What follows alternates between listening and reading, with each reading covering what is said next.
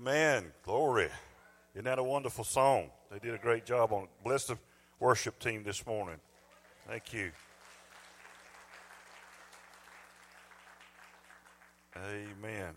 It's so good to see Jimmy back in the house of the Lord. Jimmy, come tell him what happened to you, man. This guy shouldn't even be here by medical science. Tell him what happened a couple weeks ago. Put you on the spot. He didn't know it. Well, first of all, I fell, and second of all, I had to get up. But I had to keep walking. My wife said this morning, "We're going to church." I said, "I got to keep walking." And he fell 30 feet. 30 feet. I remember when you was out for a time, and you needed some encouragement, didn't you? Yeah, encouragement goes a long way, don't it? I love you, Pastor.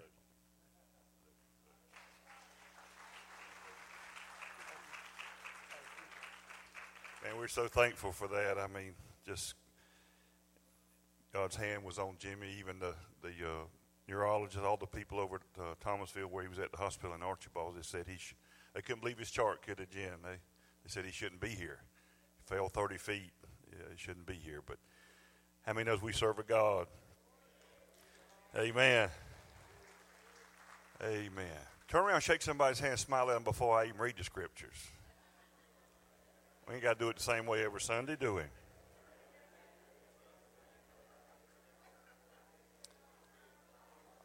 Let's read, I said shake hands and y'all went to visiting. I love that. Love it. Today, the title is Through Eyes of Grace. How about let's talk about grace one time around here? Y'all want to try it?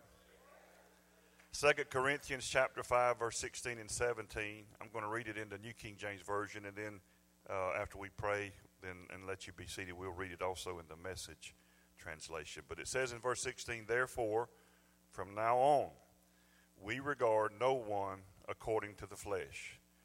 Now that word "no one" in the Greek means no one. Okay? No one according to the flesh. Even though we have known Christ according to the flesh, yet now we know him thus no longer.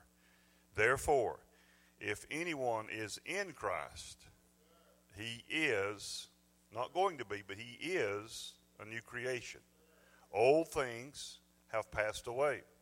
Behold, all things have, not will, have become new. Father, we love you that you have made us new creations in you. Our confidence is not in what we can see, but in that we cannot see.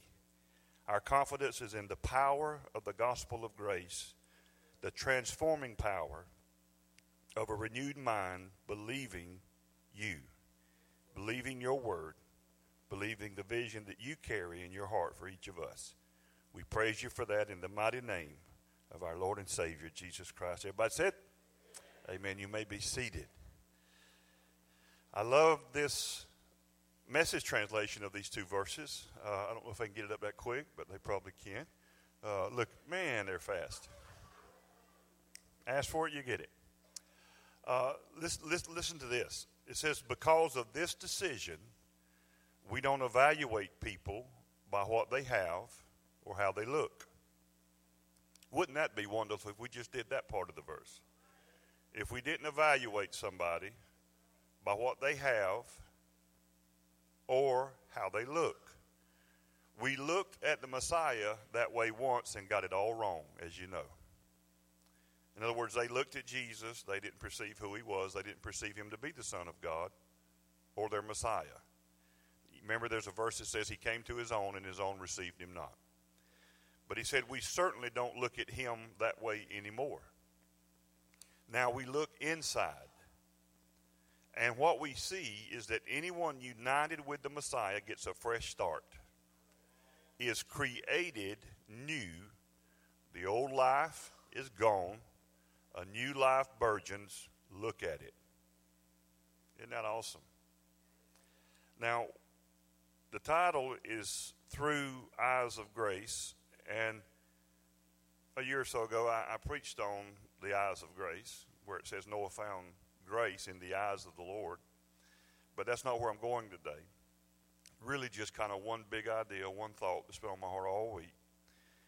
And I don't know that it's so much as, yes, it includes us looking at ourselves, but I don't know even today that there's more emphasis, at least in what I'm feeling in my heart, towards how we look at other people. And I'm not talking about people in your family only, or people that you know or come in contact with, or people that come to Grace Point. But I'm talking about every person that you look at.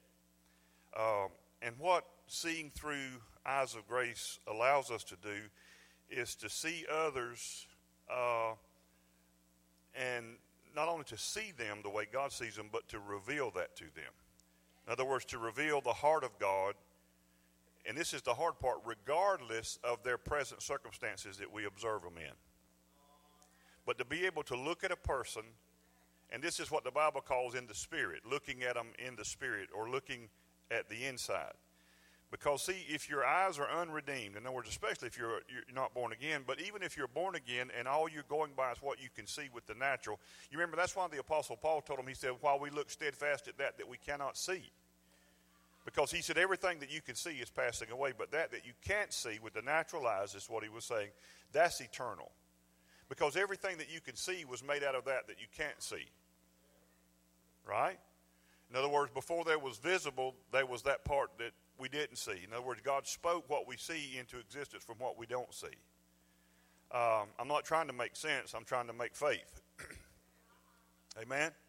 So, but unredeemed eyes, all they can see, all we can see if we're looking through unredeemed lens or through natural eyes, is all we see is stuff broken and messed up in this world. People broken and messed up. And but the eyes of grace see things, and it sees people the way that God sees them. And what it does is it allows us to begin to see beyond the natural, and we begin to trust in what we cannot see, and that is in the transforming power of grace when grace is revealed to them. When grace, the grace of God has appeared to all men just hadn't seen it. And they sure all haven't heard of it. Anywhere you want to go in this world, after you leave here today, many of you probably go, as we do, to a restaurant somewhere to have lunch. And in that restaurant, you'll be surrounded by people that are negative. There will be fear, doubt, anxiety, and negativity everywhere you go.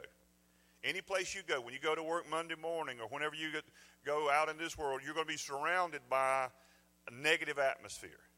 There's negativity everywhere you go. And for a believer, though, it says that we're in the world, but we're not of the world. Right? Remember that? And so in order to be in this world and not of this world requires us to see beyond what we can see in the natural and see in the spirit.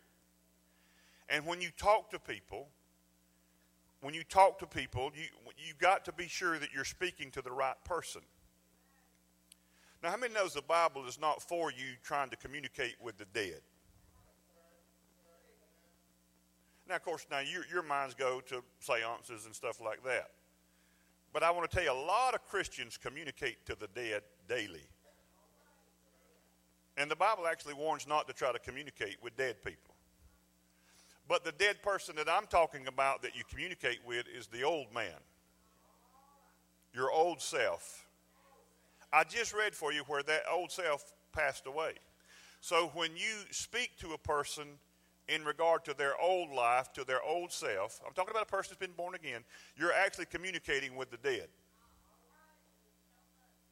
You're communicating with the dead. Now, there's a lot of Christians that's really confused about this. And I want to tell you this right here, that part where Paul talked about it over and over, all through the New Testament, he emphasized it in Romans, in Corinthians, in Colossians. He said that we died with Christ. That he said we died with him, therefore we are raised with him. We're talking about in a couple of weeks having water baptism service here. And what you do in water baptism is you're actually symbolizing and you are engaging yourself in that death. You're actually saying before God and everybody, I'm dead. The old me is dead. The old me got buried under the watery grave, and a new person in Christ came up. Now, a lot of nations like China and even some Islamic nations, they don't mind any of their kin people declaring with their mouth that they're followers of Jesus. They just throw him in the pile with all the other gods. And a lot of them don't really have a big issue if they profess with their mouth faith in Christ. But if they go to get baptized, many of them will issue a death sentence on them. Because even in their cultures, they know that faith without works is dead.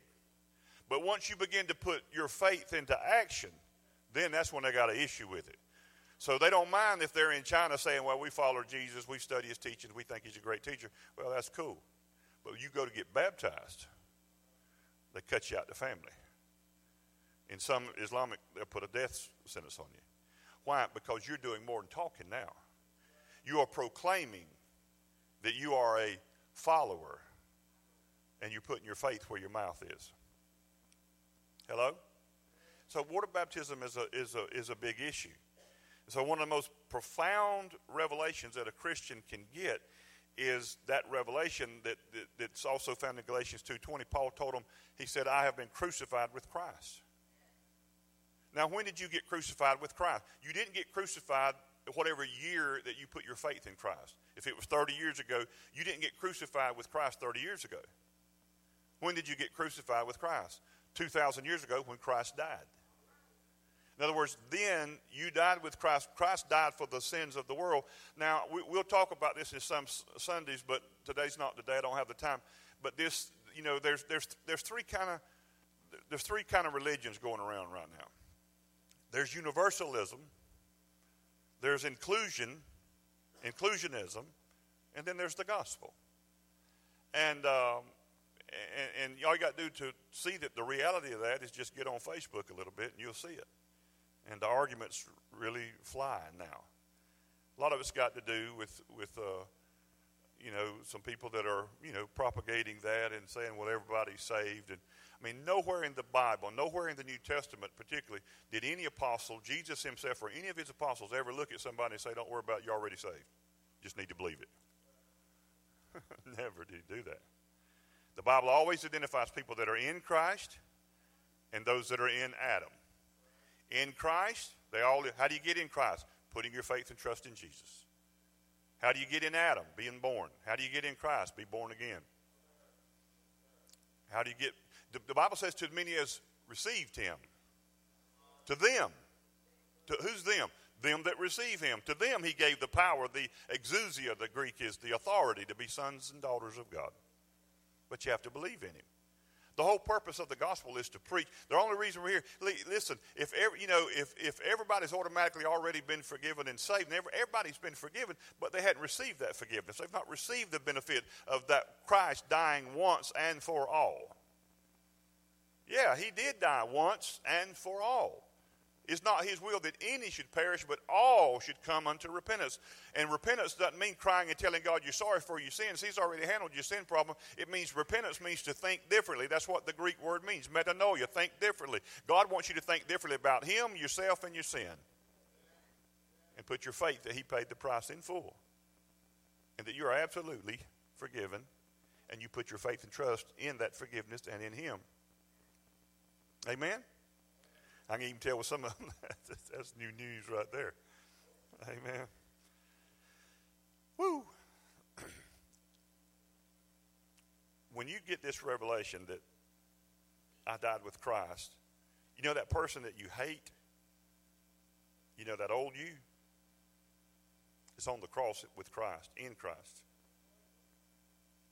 And I want to tell you, if the average believer could just grasp this truth and get a hold of it, that I died, then in most churches, half of the programs that they have going would end immediately. Because over half in the average church in America, over half of the programs is meant to minister to the old man. They're ministering to the dead. Well, that'll go down like a rat sandwich on Facebook.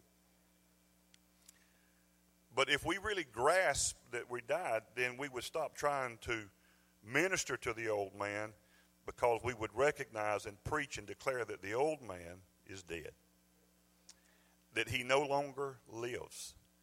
And instead of coming together to work on the old man, our flesh, or improve our old man, give him a paint job and make him, be better, then we would be free to go tell everybody that the one who offers life has come, and his name is Jesus, and you put your faith in him, and in his death, burial, and resurrection, you are a new creation in Christ Jesus.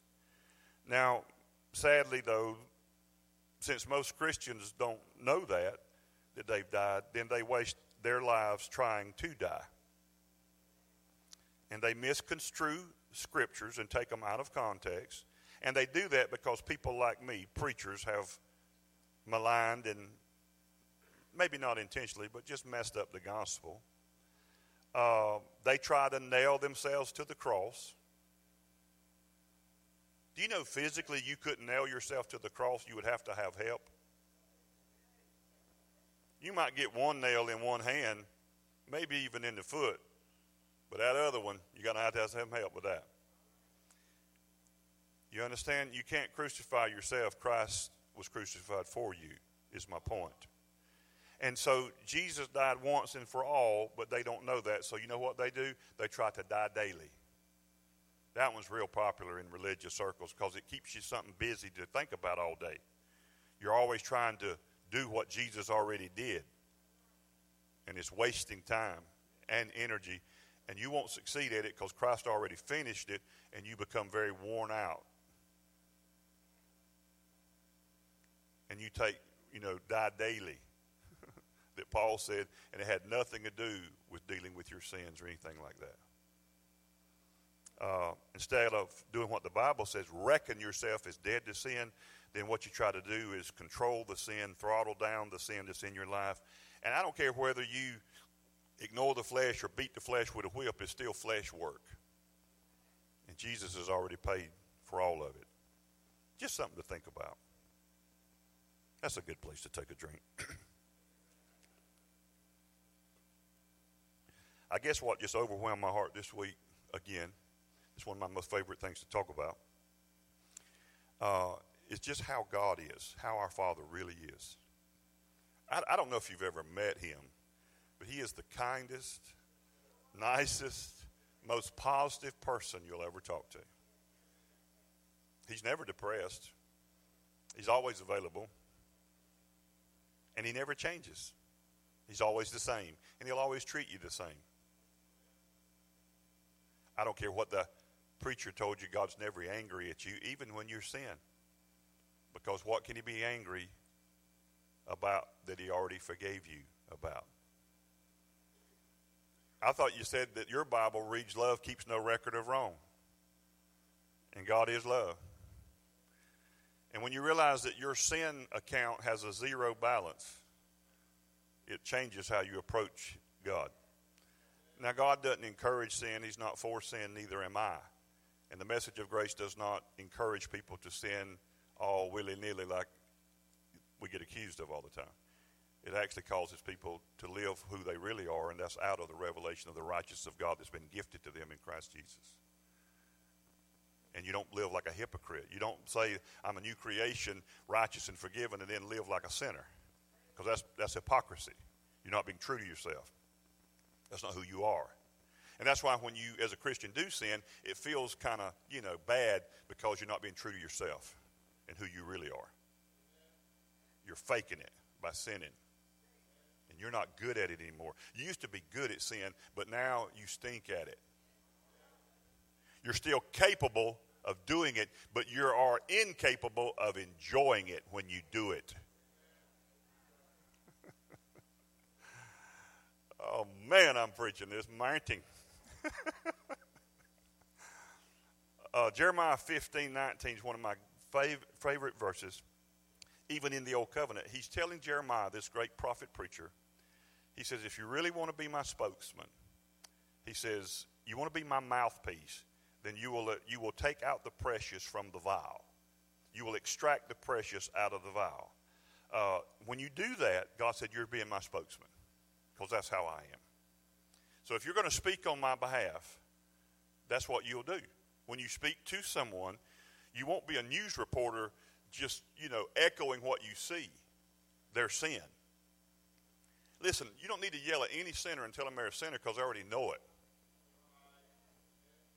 When I was a sinner, I didn't need anybody affirming that I was a sinner. I was good at it. I already knew I was. And if you mess with me, I would display some of that sin on you. The problem is not that they don't know that they're a sinner. The problem is they don't know that in the Savior they've been forgiven. While we were yet in sin, Christ died.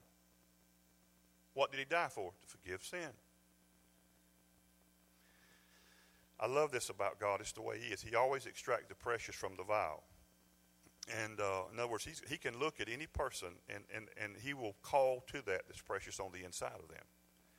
Now, this is how he is. Go to Judges chapter 6, verse 12. I know this is pretty familiar passage to a lot of Christians. But this is really displays how God really, this is how he is. He's not faking anything. This is how he is. So we got this guy Gideon. Y'all remember him? So Gideon is hiding because of fear from the enemy in a cave. And the angel of the Lord, and when it's got, and the angel, that's capital A, by the way, the angel, that is none other than God himself, Jesus, the Christ. He made many trips to this world before Bethlehem.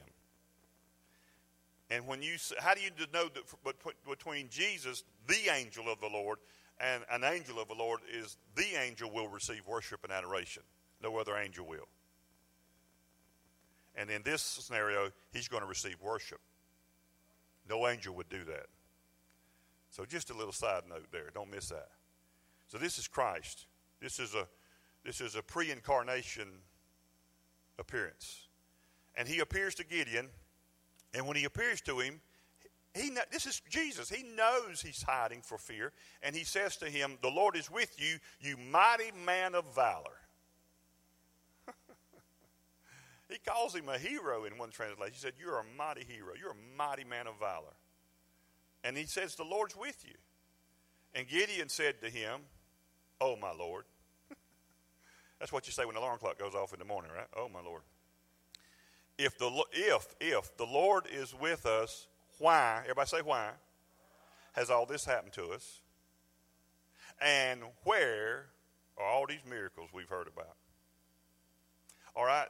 A why question, I've told you this before, don't ever ask a why question, because why questions do not get answered in the earth, because they're victim questions. And if God lowered himself, which he can't, to answer that question, he would be lowering himself to agree with your victim mentality.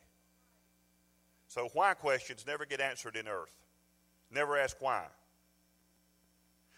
Some of the best questions to ask, you can ask God a lot of questions.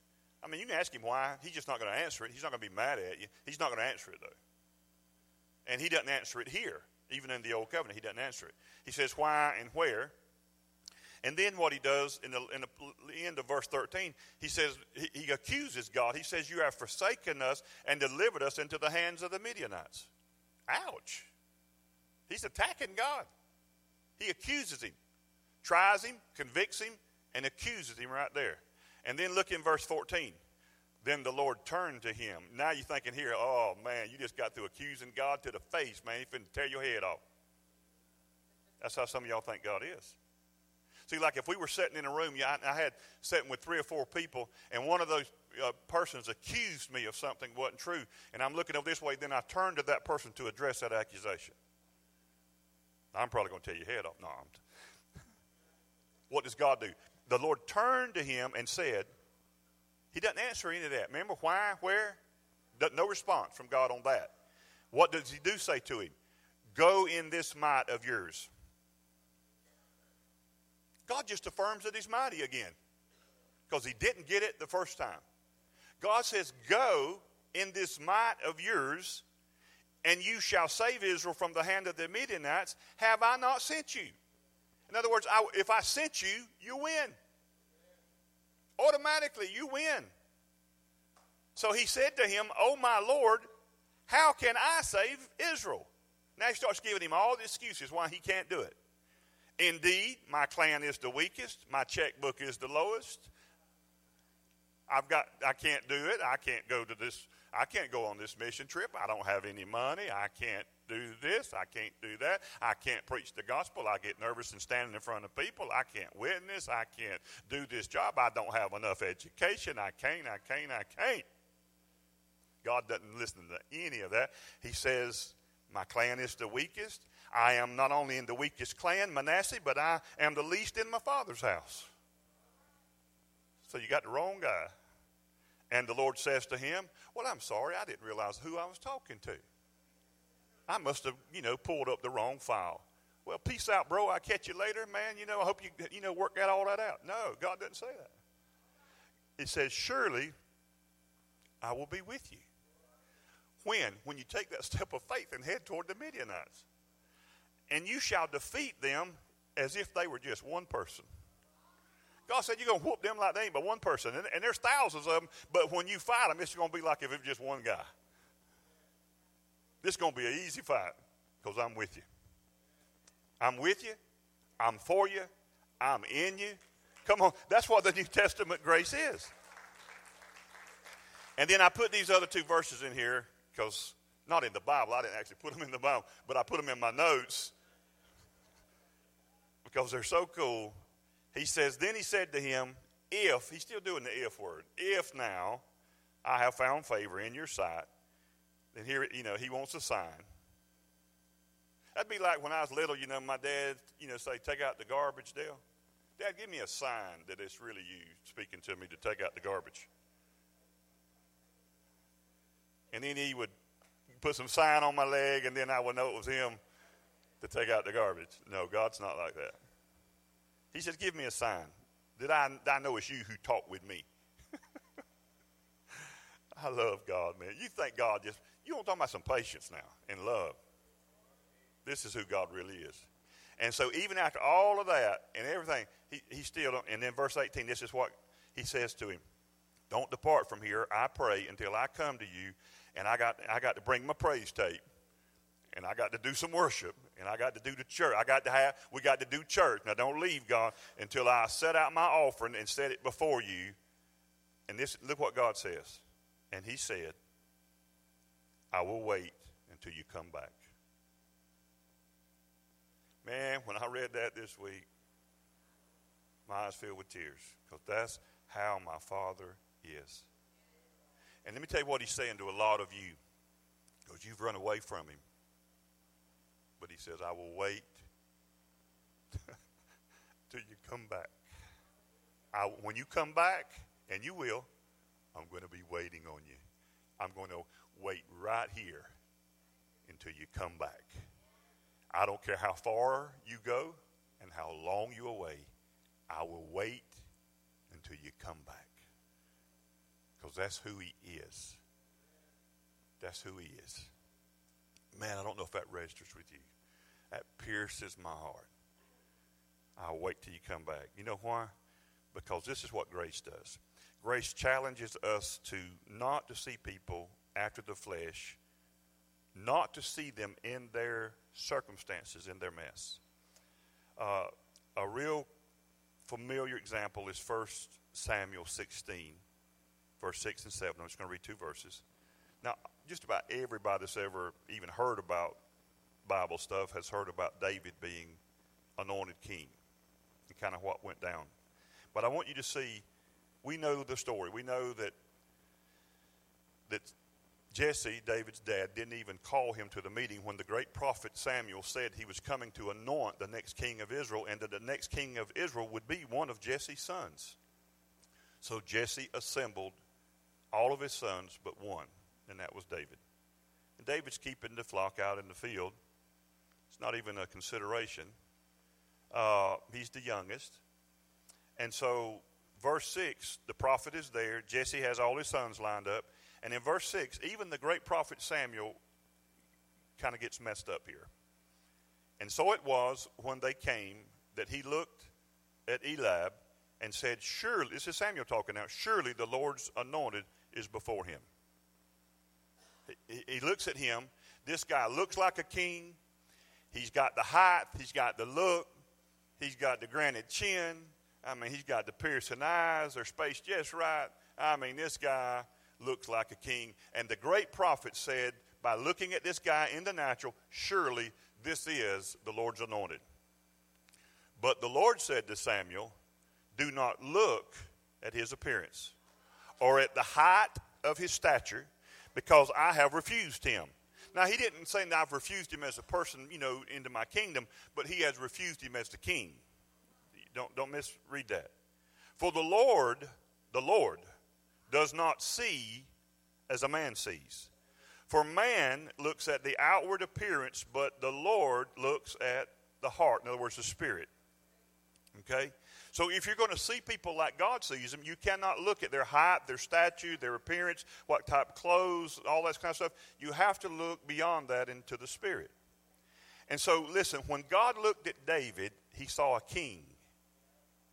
But no one else saw royalty when they looked at David. Not even David's own brothers, nor his own father nor mother saw royalty when they looked at David. And, of course, the prophet goes down the line with all those sons, and the Lord rejects all of them. And he says, surely is there not one? Do you have any more kids? He said, I got one guy. He's just out keeping the flock. Samuel says, go get him. We're not even going to sit down until he gets here. We're going to stand. That's how important this is. We're going to stand. So they go get David, and then, of course, you know the story. He anoints David as king. But my point is this. What does God see when God looks at you? I mean, really, now, come on, no joking around. I'm just trying to take my time with this message and just let this go in deep. When God looks at you, really now, what does he see? I don't care what other people see or don't see as far as looking at the outward. Look at the house you live in, the car you drive, the clothes you wear, what they perceive you have or don't have. But I mean, for real, when God looks at you, does he see a king in you?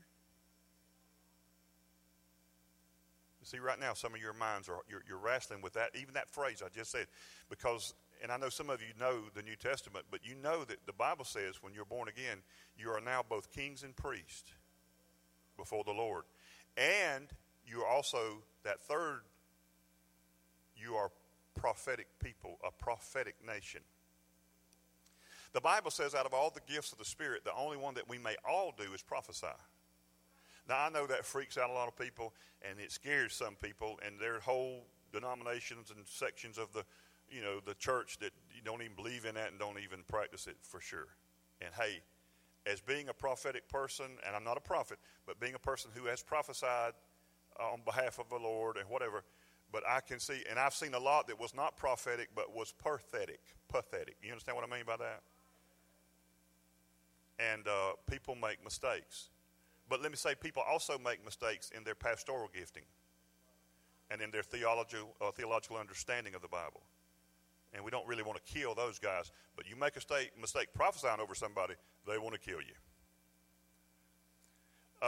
It's very beneficial to the church. And the base understanding of New Testament prophecy, according to the Apostle Paul, writing to the church at Corinth, is this is the three things that prophecy does that we can all do. And you hear me talk about it often. It says when you prophesy, you speak to the person, you speak to build them up, to comfort them, and third, to encourage them. The King James use exhort, edify, comfort. In other words, when you speak a word to them, everything you're saying is to build them up, not flatter, build them up, to bring comfort to them, because they may be going through something where they need comfort, and to encourage. Encourage means that you put courage in them. You put courage in them by the words that you say to them. So those are the three things. Now, those of you that think New Testament prophecy is, I see your sin. You need to stop doing that. The Lord's not going to give you but one more chance, or all that bull. And I don't mean this mean, but my elder, there's a person that I've had here because someone that no longer comes here encouraged me to have this prophet, and I'm not saying not a prophet. People make mistakes, but you're just not going to do them on my people on Sunday morning repeatedly, because I'm still a shepherd. I'm going to stand before God and, answer for how I lead this church and mainly how I protect this flock as much as is possible and within my power. So in other words, I'm not going to allow false heresy and doctrine or you to be treated or abused. No more than I'd allow somebody to come in my own home and mistreat my wife or children or grandbabies. Okay? And I've seen a lot of people, beat up in church. You won't ever be beat up at Grace Point if I got anything to do with it. And we're not a church that flatters you. We're just a church that tells you the truth. We're not here to end the flattery. That's deception. But we don't speak to dead people here. We speak to the new identity that you have in Christ. We speak to the new creation that you are, and we call that forth.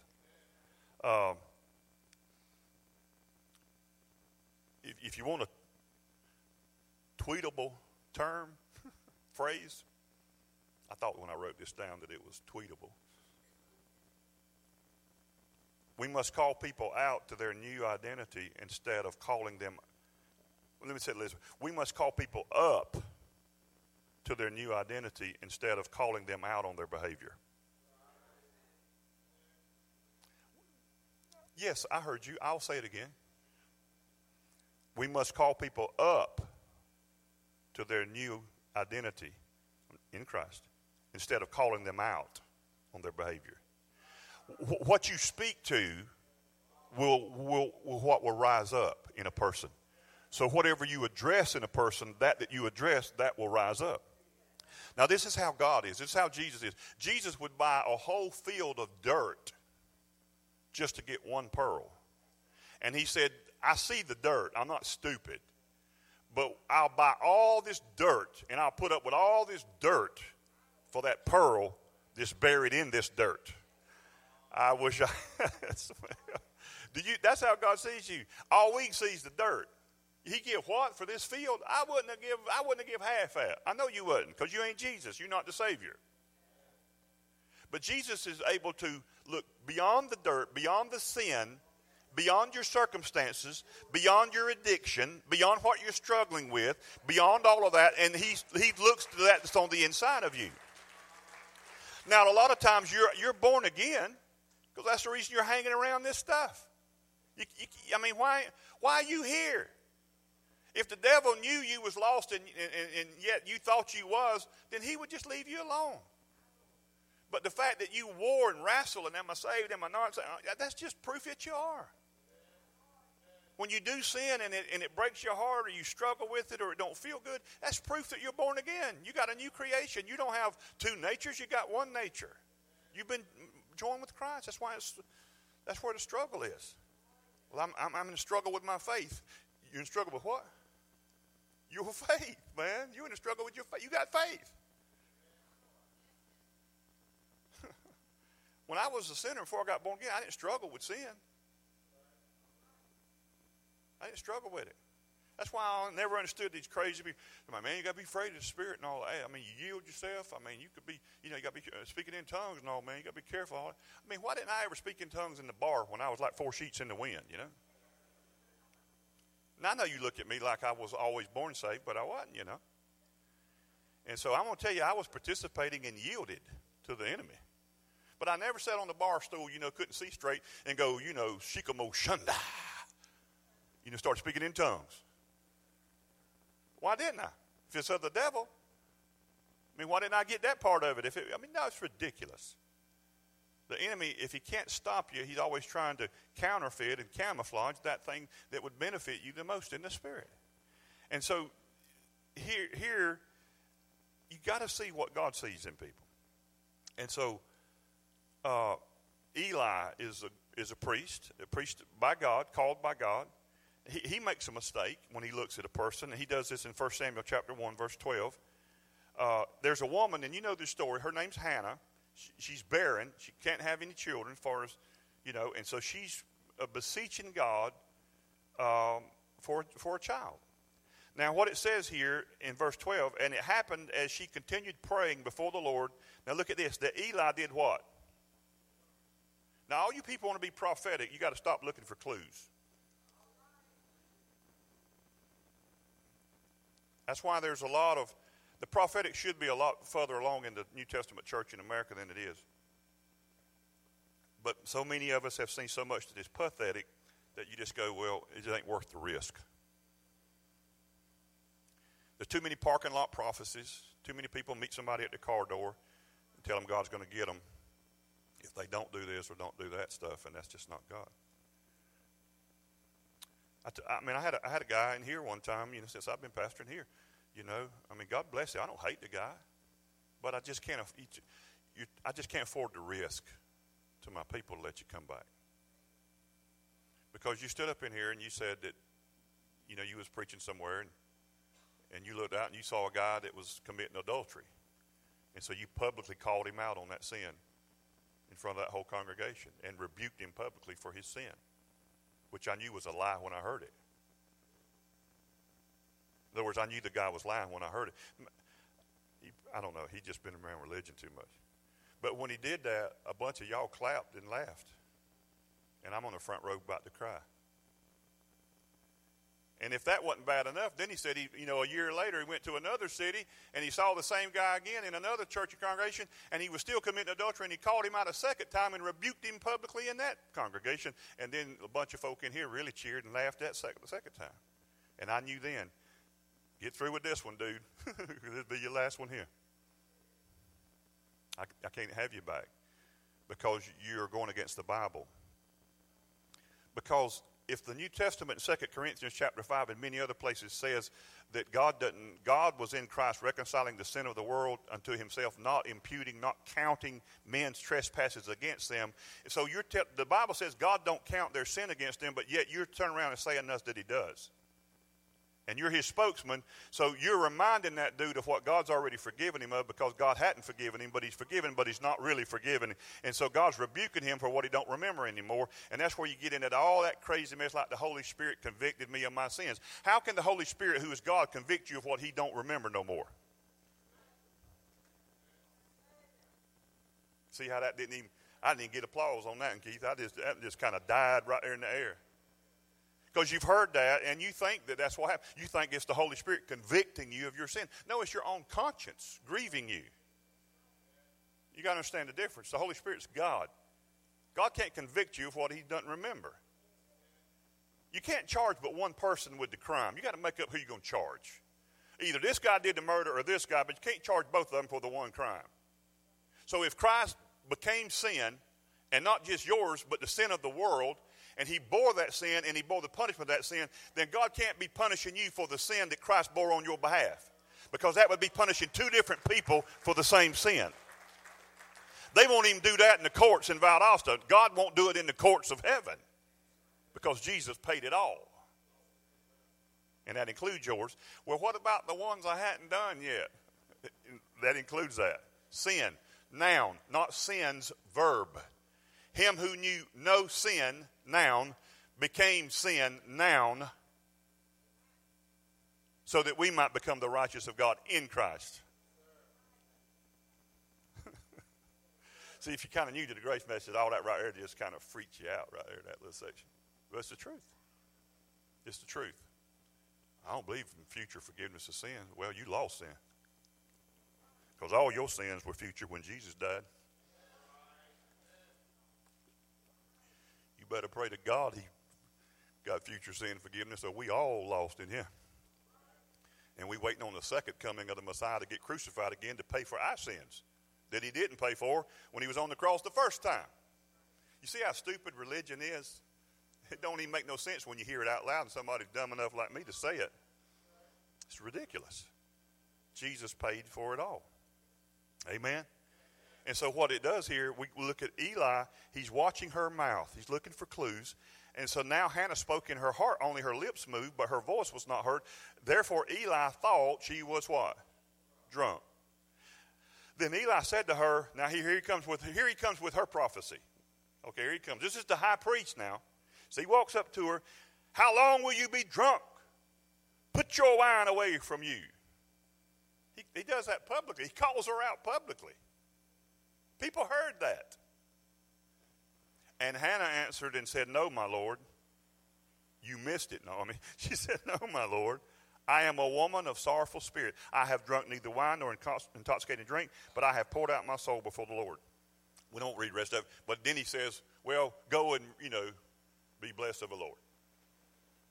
Wasn't that a good service to go to? In other words, that guy that even in here preached that God used him to publicly call out his sin because he's a prophet? You know, it didn't work by his own testimony, because he rebuked him in the first city, and there was no change into the second city. And you don't think the guy knew he was committing adultery? I'm just going to let y'all kind of think on that one right there. Do you not think that the guy himself knew that he was committing adultery? So why would you need to tell him he's committing adultery? I don't need you to prophesy to me my address. I know where I live and where my mail comes.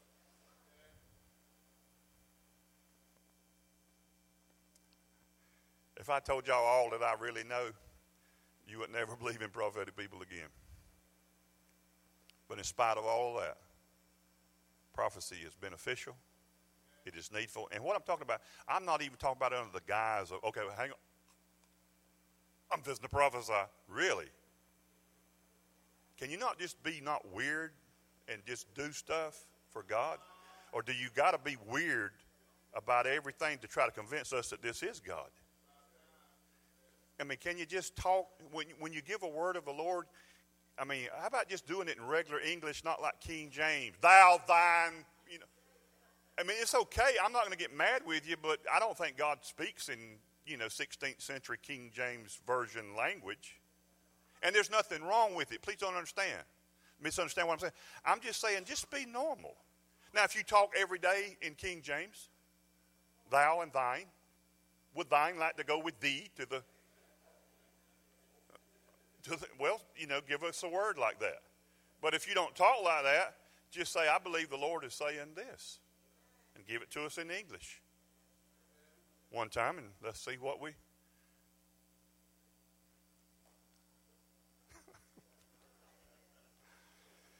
What time? All I'm saying is when... This is my heart. I know for a fact that God speaks through us to people. And when all I'm saying is this message that God has put in Christ and delivered to us of his grace and love and forgiveness is so important for so many people because they just don't know it, guys. They don't. And when you can look at them, and in spite of their circumstances that you see them in, observe them, and you can't, you got eyes, you're going to see. You're going to see, but don't look for clues. Eli was just looking for an outward clue to speak to her. I know a lot of people that claim to be prophetic. That's what they do. They look for outward clues. Boy, you're going to really mess it up, and you're going to mess people up. I remember over the years, I've been doing this a long time, preaching 34 years, pastoring 27, but I've been in other churches, and it seems like the prophetic works best when I don't know anybody.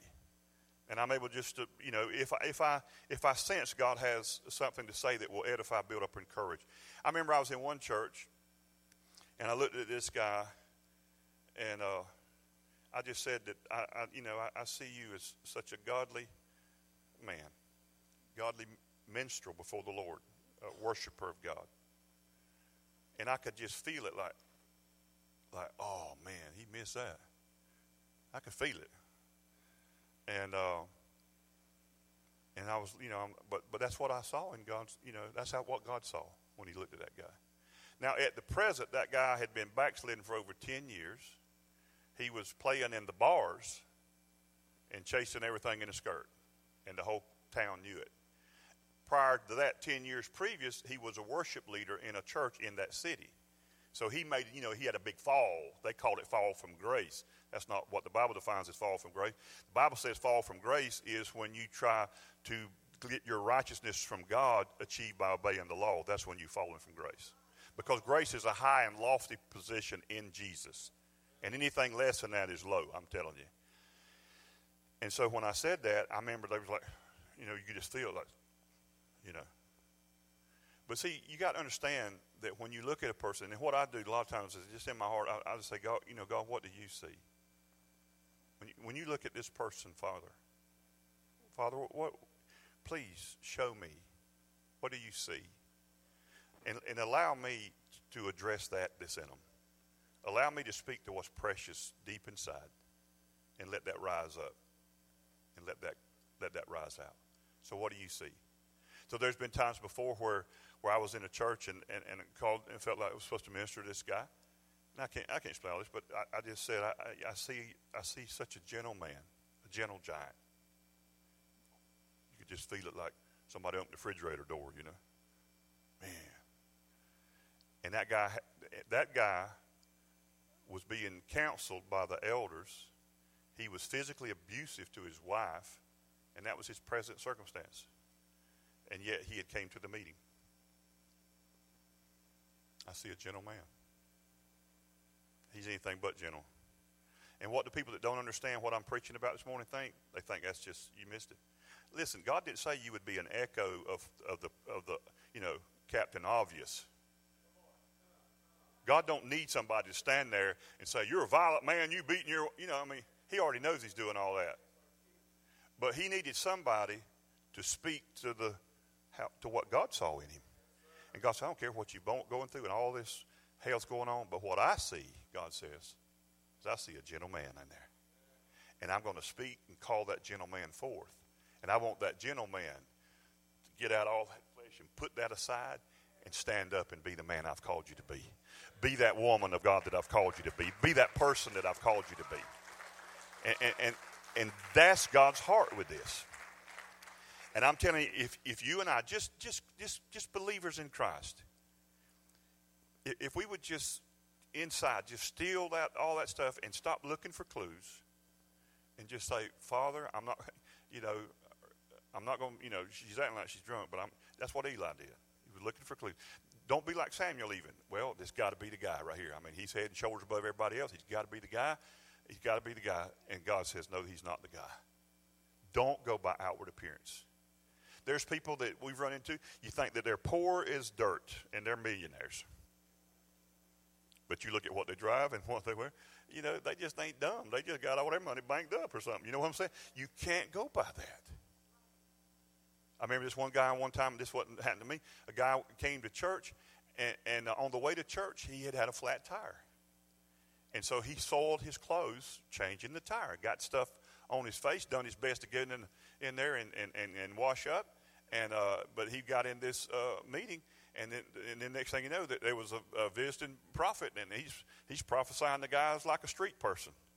The guy was a millionaire. He just had a flat tire on the way to church. But he was looking at his outward and a little dirt on his face. Thought he climbed out from under a bridge somewhere. No, he just didn't want to miss the meeting. Cleaned up as best he could.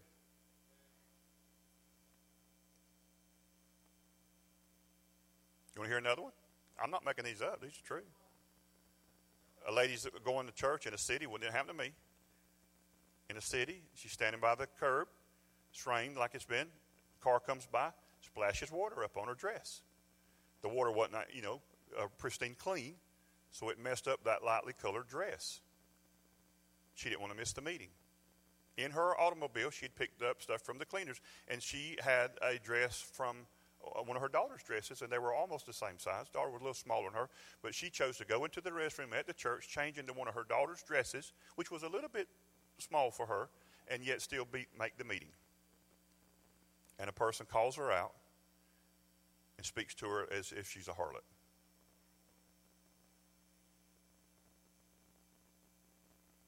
Why? Because they did like Eli. They looked for clues. They judged a person by what they saw. They didn't know the story. Everybody in here's got a story. Every person you meet has got a story. And you don't know their story just by looking at what they're wearing or what they're going. You don't know what they've been through. You don't know. And I'm just saying, if God's helping us at all, and if God wants us, he said, you may all prophesy. And if God wants us to speak to men for their comfort, for their edification, and for their encouragement, if God's behind that, then God's going to help us. And if we'll just say, Father, what do you see? You know that person on your job that's on your last nerve, that you like want to hurt them? But how about just doing this? Just saying a prayer, not in front of them. Father, when you look at that person, because everything I can see gets on my nerves. But what do you see when you look at them? And let me speak towards that. You know, your kids that are giving you, HE double toothpicks at the house, won't do their homework, won't clean their room, they're like the Canaanites, Hivites, Jebusites. These are the ones that won't do right, cause a fight, stay up all night. Okay? But instead of just rebuking your kid and calling out the obvious and speaking to them and affirming, you're going to end up in prison, all that kind of stuff, don't do that. Ask your father, Father, what do you see when you look at my kid? Let me speak to that royalty that's in them. Let me speak to that pearl that's in them. Instead of calling them out on their behavior, let me call them up to their destiny. Father, let me speak to that purpose that you have in their life. Let me speak towards that. And I'm not going to address the obvious because they know it. I'm tired of yelling. I'm tired of screaming because that's not changing them anyway. I'm just going to speak into that you see in them and reveal that to me. And I'm telling you, if we would just do this, guys. I'm talking about in the building, out of the building called church, on the job, wherever you have an opportunity where there's a stillness enough. Now, listen to me. Some of you, this is not a rebuke. Okay, I love you. Come on now. Some of you have gone 7 days since I saw you last, and you've not had one meaningful conversation with the Lord since I saw you last. Not one. You've not even taken the time this week to have just one meaningful talk. I didn't say you hadn't talked to him. I know on the way to work you're driving, like, oh, Lord, help me today. I mean, all that. And that's cool, and that's allowed. But I'm talking about when God becomes so precious that you go, you know what? I'm going to set aside this hour. I'm going to do the unthinkable. I'm going to shut and power down my iPhone. I mean, what will the world do if they can't locate me? The GPS goes dark. And just set aside some time, and just say, I'm going to set aside 30 minutes, or God, I'm just going to hang out with you for an hour. No pressure. I'm not here to bombard you with a Christmas list of requests. I just want to be still and know God. Not because you convince me I'm saved. I just want to hang out with you. Hey, and if you want to say anything, I'm dialed in. I'm listening as best, and help my hearing, okay? But I'm here, and I just want to read your word, and maybe just a little worship might come out of my heart towards you, and I just sing you a love song, man, and I just want to hang out with you a little bit and just spend time with you. And I just want you to know that you mean something to me in my life. And I want you to speak to that's on the inside of me. And when you look at me, Father, some of you have been so beat up and beat down by the world. If you could just say, Father, when you look at me, when you look in my heart, what do you see? Would you reveal that to me? Because, man, I've been so beat up, I'm not even sure that I don't even know no more myself. But could you just kind of reveal to me what you see when you look at me? And just see what happens. I'm telling you, change your world. Some of you just need to just slow it down now. Just slow it down. Spend some time. I'm not doing no religion thing. I set my clock every day at 5. I'm not, none of that. Knock all that off. I'm going to set my clock every morning at 6 o'clock, and I'm going to kiss Jill. No. That's robot. That's mechanical. God's a real person. Just that's why I don't really play the puppet string. I mean, I'm not saying that you don't exhort people, because sometimes we just need air movement, but that's why we're not into a lot. Lift your hands and praise the Lord. Say hallelujah, hallelujah. Put them hands. It's kind of like, that's like a aerobics class. I mean, it gets the air moving, and you feel like you worship because you had your arms up, because they said to put them up. And listen, I'm balanced with it. I'm not saying that you should never do that. Sometimes I want to tell you, lift your hands, praise the Lord, just see if you're still alive. You know what I'm saying? You know what I'm saying? But it'd be like you saying, kiss your wife. Give her a hug.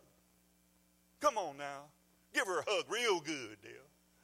Well, she's hearing all that, man. She ain't, she's, but it ain't doing the same thing if I do it spontaneously, out of a heart of adoration and love.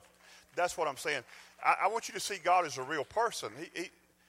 God's not, like I got to get my fix. Y'all give me some praise up. And I mean, it's not that. You're the one the one that benefits from praising the Lord. We're the ones that benefit from that.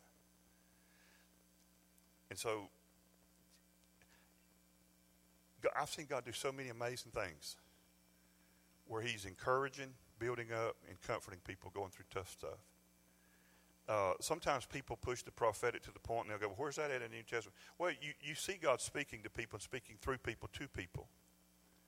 You see Jesus walking into a place, into a synagogue, to a temple, and he said, there's a man here with a withered hand, and he identifies that man, and he tells that man to stand up. Y'all remember that?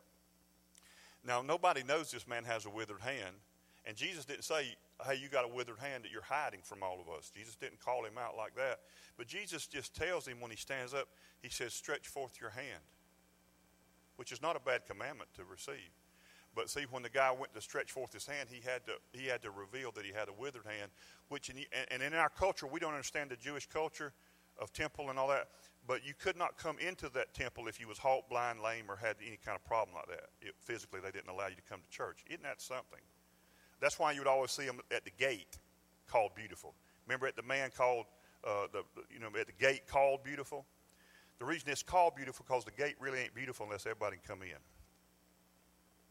But once that man got his healing, when Peter and John went into that gate, remember, and he's there begging for alms for them, money, and they said, silver and gold have I none, but such as we have, we give to you in the name of Jesus. Stand up, And so then the Bible changes, and it says the man was not laid at the gate called Beautiful. He says now, then it changes. You'd have to read these little nuances. It says the gate beautiful.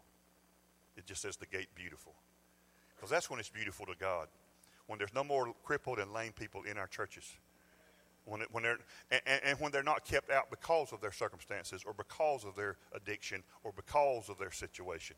When they're allowed to come in, and we don't care that it might not look as pretty, And so when Jesus looks at the guy, he says, stand forth. And the guy stands up, and he says, stretch forth your hand. And he pulls that hand out, and he stretched it out, and it became whole. See, all that wither means is slowly dying. If your marriage is withering, don't hide it, because it's not going to get better being hid.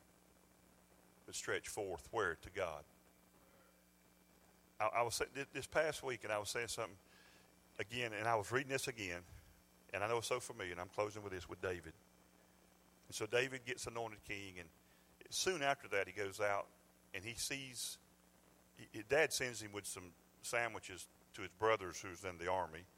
They're all cowering, hiding from this big giant, Goliath, this Philistine. And he's marching out there, and he's like, send me a man, and, we'll do this like imano, you know what I'm saying? So all y'all ain't got to get dirty, and soil your uniform. Just send me one guy, and if that guy whips me, then all the Philistines surrender to Israel.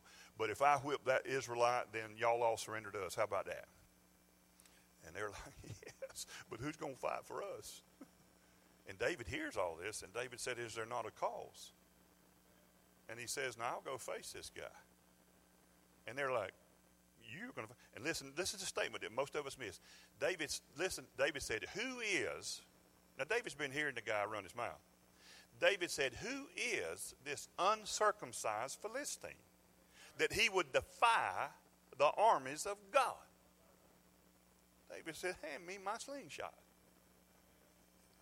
I'll go out there and face him. And we miss it because we religiousize the story. Why is David bringing up the fact that this guy hadn't been circumcised? Now let's keep it at adult level here, but just think about this. David calls out, he said, why is this uncircumcised Philistine? Now it's like, man, why you won't be talking about bring that up? No matter if I'm circumcised or not. Yes, it does. Because God told Abraham, this shall be the sign of the covenant, that you shall be circumcised. You understand? It was an outward sign of an inward sign of the covenant. I don't know if you'd follow me. Listen, David said, I've already won this. Why? Because I have a covenant with God. This guy has already lost the fight because he does not have a covenant with Yahweh God. He is uncircumcised It don't matter how you fill in the blank, Philistine, Amorite, it doesn't matter. But he doesn't have a covenant. I have a covenant. He don't have a covenant. I win because I'm in covenant with God. Now, what do we have? Jesus made a covenant with God in regard to you. You are not uncircumcised. You are circumcised. You have a covenant with God. Therefore, whatever giant comes out to defy you, to come out against you, you win because you're in covenant. You have a covenant. You didn't make the covenant, but you benefit from the covenant. Jesus made the covenant on our behalf so that we couldn't mess it up. And then you benefited, but you didn't make it. Because if you made it, you could mess it up. You didn't make it. It's the covenants between God and God. The Bible calls it two immutable things. When God couldn't trust in anything else, he could trust in himself. And God cannot deny himself. And he made a covenant with himself in regard to you. And God said, if any of you will put your faith in that covenant that I made on your behalf, any giant that ever takes that field that comes your way, just know you stand there. It ain't about your slingshot. It ain't how big or small he is. And it ain't about what either one of you really say, other than you come against me with sword and spear, but I come against you in the name of the Lord because I'm in covenant with him. And that's what the difference is. That's what the difference in our life is. Amen? I want you to stand with me.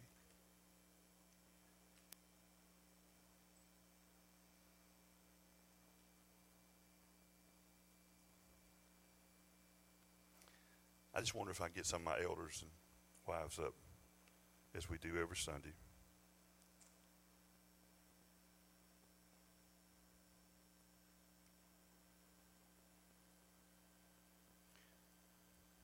You know, there's people that are standing close to you.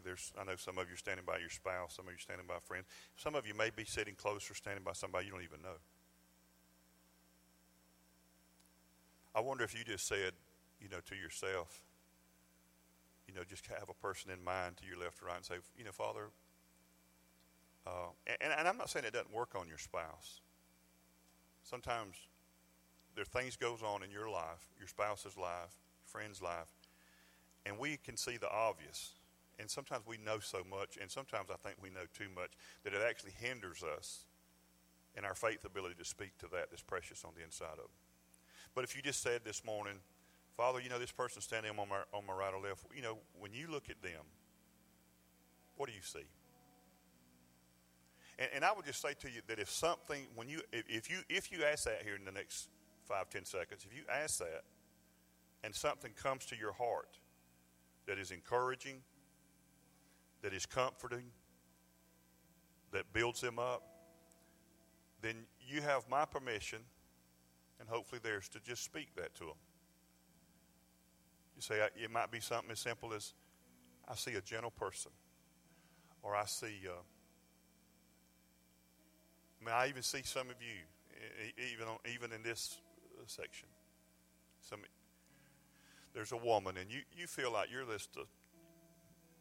So many things have happened, but you're a good mom.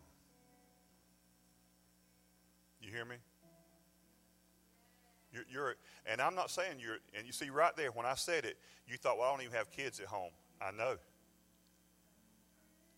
Because they're already gone now. And you thought you blew it. And you so wish you could go back. And a lot of us, if we could kind of do that thing, man, we would all do it different and better, wouldn't we? I would. I'd sign up for that, but you can't. But I want to tell you, you're a good mom. You know why? Because God's made you so. And I know you don't think about it, but those kids that are out and gone now and grown, but they're still watching you. And they're still listening to you. And you're a good mom because you know what you've done? You've put yourself in the house of God, and you've put yourself and you know what? And I want to promise you, I know they ain't acting like it. They're going to follow you right on into the kingdom. They're going to follow you right on into the kingdom.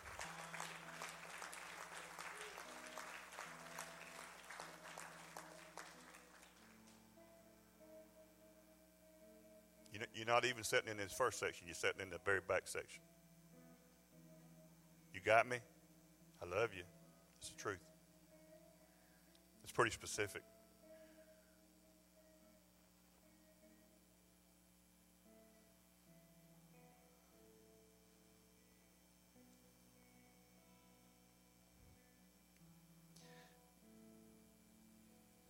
Father, when you look at each of us, when you look at these people, what do you see?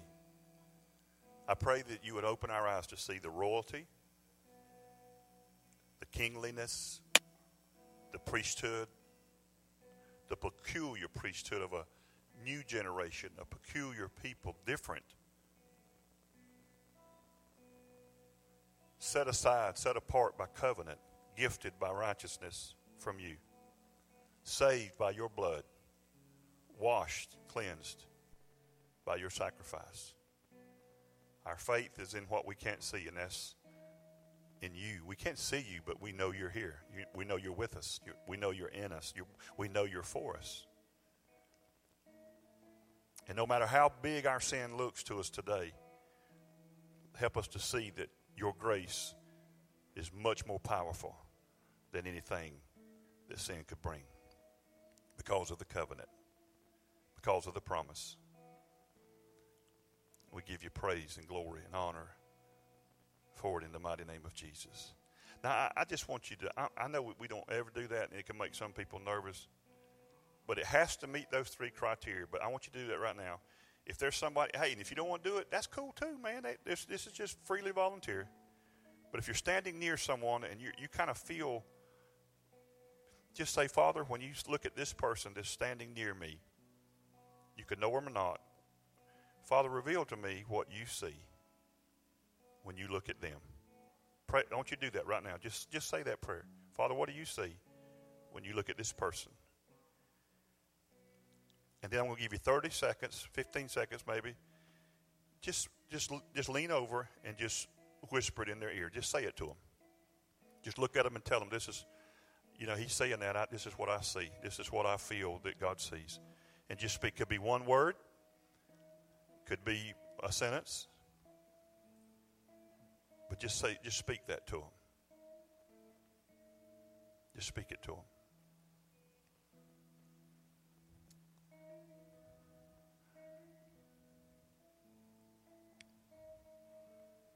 Just do it. Give them just a second. There's people's doing it. Yeah, just tell them. That's right. Just tell them what you see.